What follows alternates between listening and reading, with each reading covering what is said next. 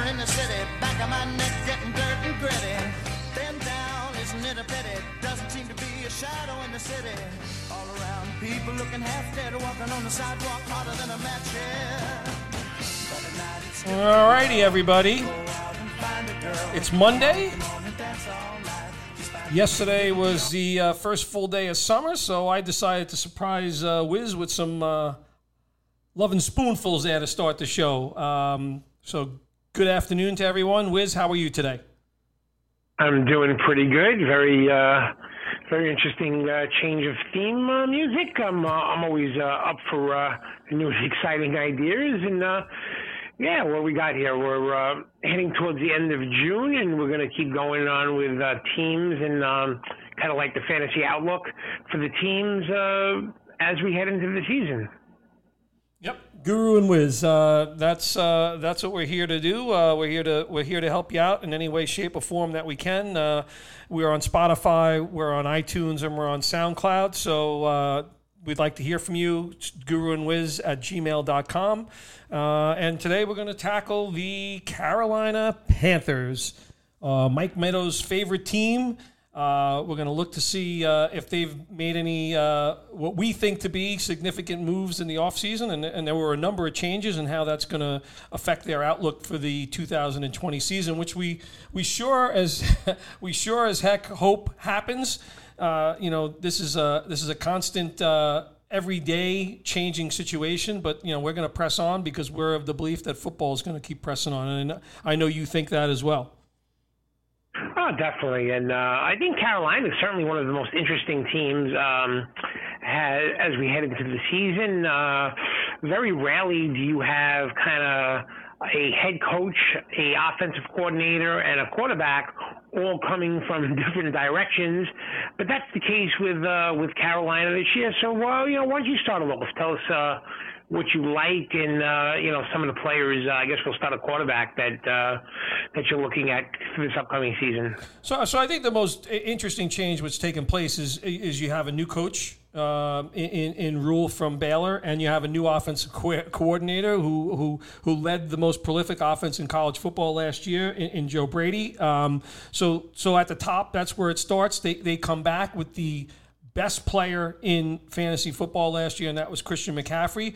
But as you mentioned, there's new leadership at the quarterback position. And unfortunately, with the way the offseason has gone, Teddy Bridgewater did a very admirable job filling in for Drew Brees last year when he broke his thumb.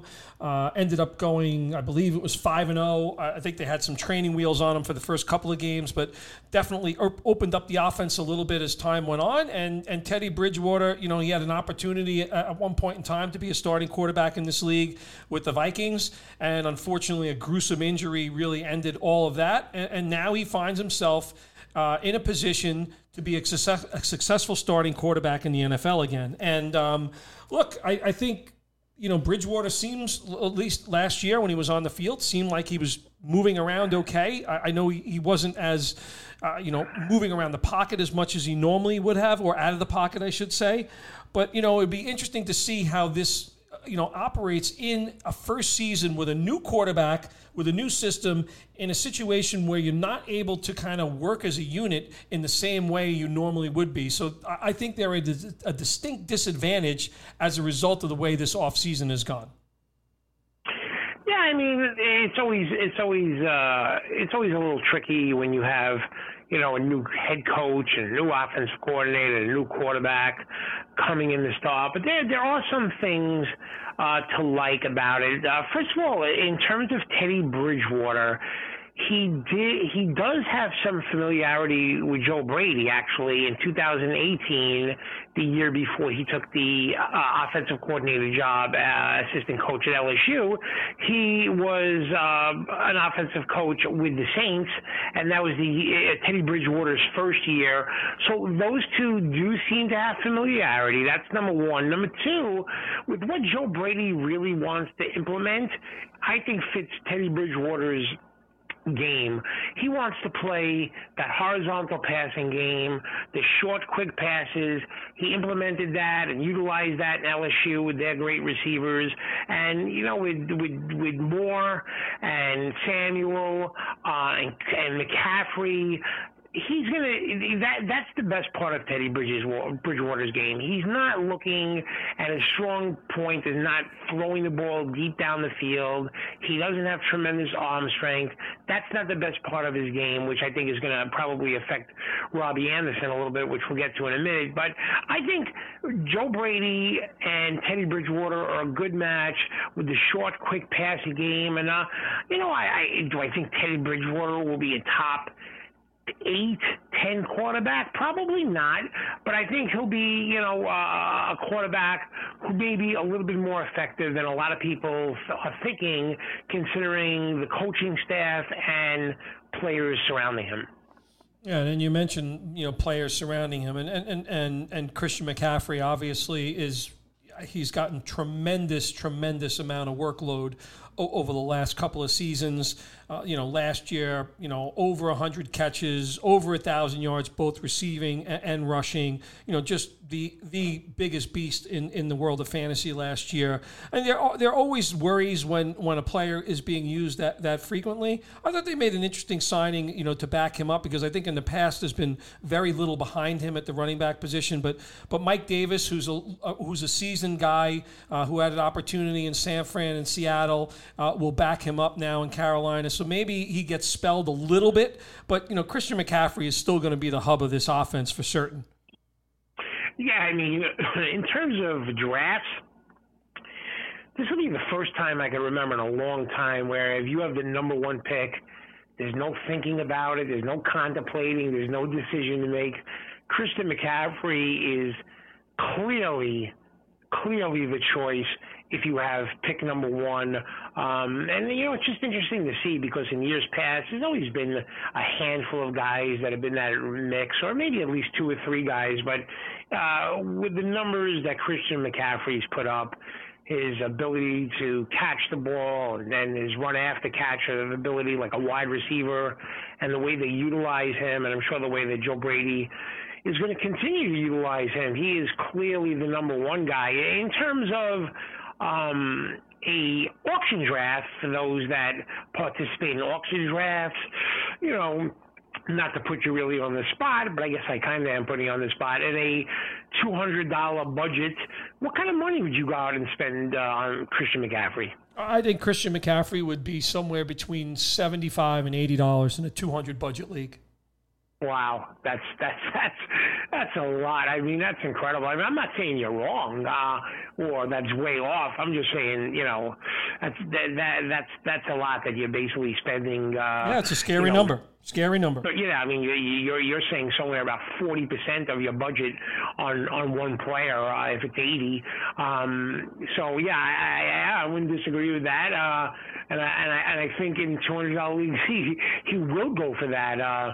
Certainly in auction drafts is would that be a player that you'd be willing to say, okay, yeah, I mean, there's no price that's too high for him?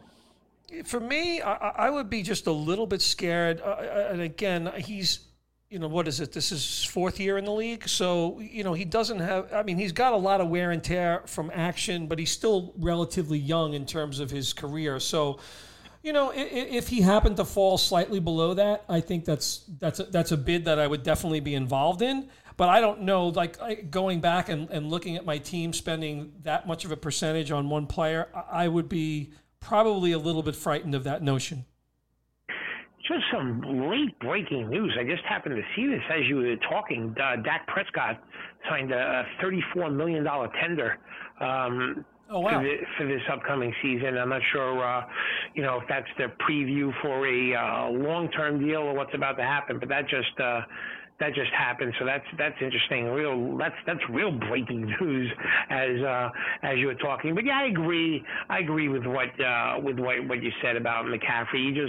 You don't know, but man, he is just a fantasy football machine, and he certainly is capable of carrying a fantasy football team on his back. And moving to wide receivers, the wide receivers in Carolina are certainly good. They send out interesting trio of Samuel, DJ Moore, and Robbie Anderson. I personally feel like Robbie Anderson's game suits Teddy Bridgewater's game the least. and he may be the one out of the three that will, I think, maybe have a drop off in fantasy football points, because I think, the routes and the type of player that Robbie Anderson is, I'm not sure that suits Teddy Bridgewater's game. But DJ Moore and Samuel both excel at that short passing game, bubble screens, run after catch. They both very elusive. So, what do you think about the wide receivers' fantasy value this upcoming season for the Panthers?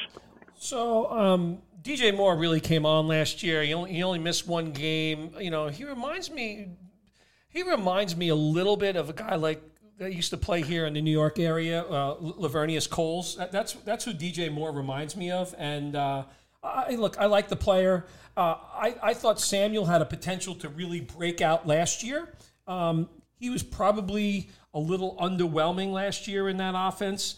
But I think the one thing for me is that it sounds like he's a player that's going to probably play in the slot a lot, Samuel, and that's something that I think, as you mentioned, in the offense that Brady is trying to run, he may end up being a more integral part of this offense, and maybe we see a little bit more of what we thought would happen last year. Maybe he starts to blossom even a little bit more this year. So I'm interested to see what happens there. As far as Carolina goes with Robbie Anderson, I thought Robbie Anderson was a fun guy to own as a Jet, but I'm a little bit afraid of two things. One, chemistry will be a little bit more complicated, especially in this system, because it does not look for the vertical game as much, and the familiarity there is not the same as it would be with guys who have been in the system, Carolina system already in Samuel and DJ Moore. So, a little bit nervous about Robbie Anderson in this offense. That's what I would say. And that's how I see it. I want to hop back to quarterback for a second, because there's something that we didn't talk about that I think deserves to be talked about for a second, is that the Panthers signed the XFL phenom P.J. Walker, yep, who played for Rule at Temple, got drafted, I believe, by the Colts in 2017, and is going to get a chance to play for Carolina this year. Do you see P.J. Walker being used kind of maybe as a Taysom Hill type role? Do you think he could actually get in there at quarterback? I mean, do you think we'll see some of P.J. Walker this upcoming football season? And I think, he's a player that we should have talked about. Yeah, great catch, Wiz. And I think we may see him in a little bit of that kind of alternate role. Maybe not as in-depth as Taysom Hill's role is, but I think you could see him a little bit more dabbled in on certain in certain setups that they're looking to run. You mentioned Rule at Temple. Robbie Anderson went to Temple too, right? Yeah. Yep. Yeah. So it is an interesting landing spot. So Rule obviously has some familiarity with him as a player too. So so to answer your question, yeah, I think P.J. Walker does get sprinkled in. As a football nut, I did catch a couple of those XFL games, and he did impress me with his skill set. Yeah, I wonder how they're going to use him. I'm sure they have some tricks up their sleeve, and he will stick their nose in there. I want to actually mention one other player. And you mentioned Brady being in New Orleans. So in 2018, there was a guy by the name of Keith Kirkwood, big, tall guy, 6'3", 6'4", that got in there. He stuck his nose in there. I think he caught about 15 or 20 balls in 2018. I think he was hurt all of last year. Somehow he's found his way onto this Carolina roster. I thought that was an interesting one too. So something to keep an eye on as, a big target around the end zone, because this team doesn't exactly have we'll talk about tight end in a second, but, around the end zone, Greg Olsen was always a presence for this team. But I just wanted to throw that name out there as being someone to watch. When an offense coordinator ends up getting a player that he had the year before, maybe he has something that he has in mind for this particular player as well. So just a deep sleep. Yeah, no, I could see, definitely, and he was an interesting player, and I'm sure they're familiar with him, and I'm sure there's a reason for that, and he certainly adds to the depth chart. Before we talk about Ian Thomas and what you think about him now having the full-time tight end job that now that Greg Olsen has moved on to the Seahawks. I wanted to just say one thing for those people who were high on Curtis Samuel last year and then kind of look at his numbers and they were off.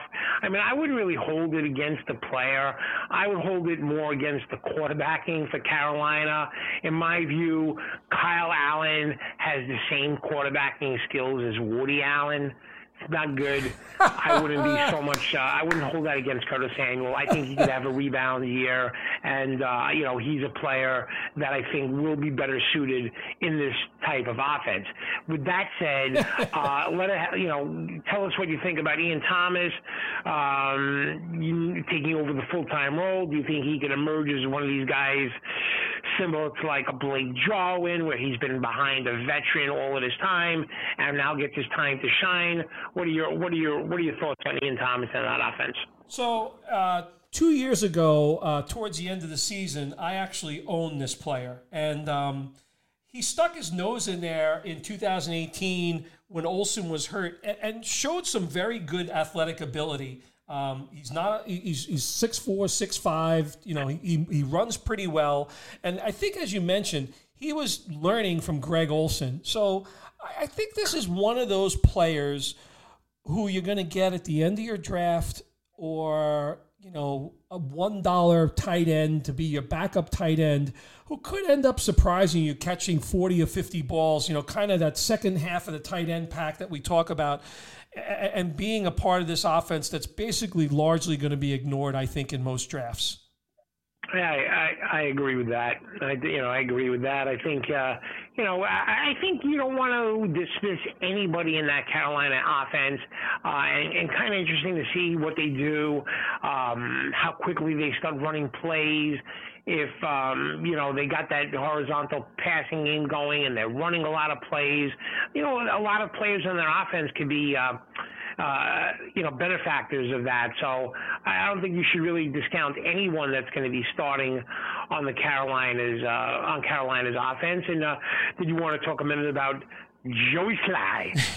So I would, Howie Z snaked us last year in our Bronx League draft. We tried to stick him in there for $1, and he bid $2. I was infuriated. But, Joey Sly had a big year last year at kicker. Graham Gano was a successful fantasy kicker here for a couple of years. I was reading that he is healthy as well, and he's still on this roster. So there is going to be a kicking competition for this team, and we know that the kicking situation for some other teams isn't particularly good. So this team potentially could have 2 fantasy kickers, maybe not necessarily on the same team, but 2 guys that may be out there kicking this year. So something to keep an eye on for the upcoming season. Absolutely. Good stuff. Anything else you want to add about Carolina? Nope. Carolina on my mind. We're moving on. This was a good discussion. I enjoy. I tell you, I will just say the one thing. This is one of the teams that I really wish actually that we were not under this restriction that we were in, and this was a team that was actually being able to implement what they wanted to, because it might have been a lot of fun to watch as opposed to maybe a little bit more challenging at the start of this current season. That's the one thing I would say. I like the offensive. I like the talent on the team. I like the guys that are going to be calling the shots. I'm just a little bit worried of the atmosphere that we're in and how that impacts them. Absolutely. All right, Wiz, so we're going to continue on with this Odyssey. With next up is the Chicago Bears, and that should be an interesting one. But good talking to you about this one, and see you in the next episode. You got it.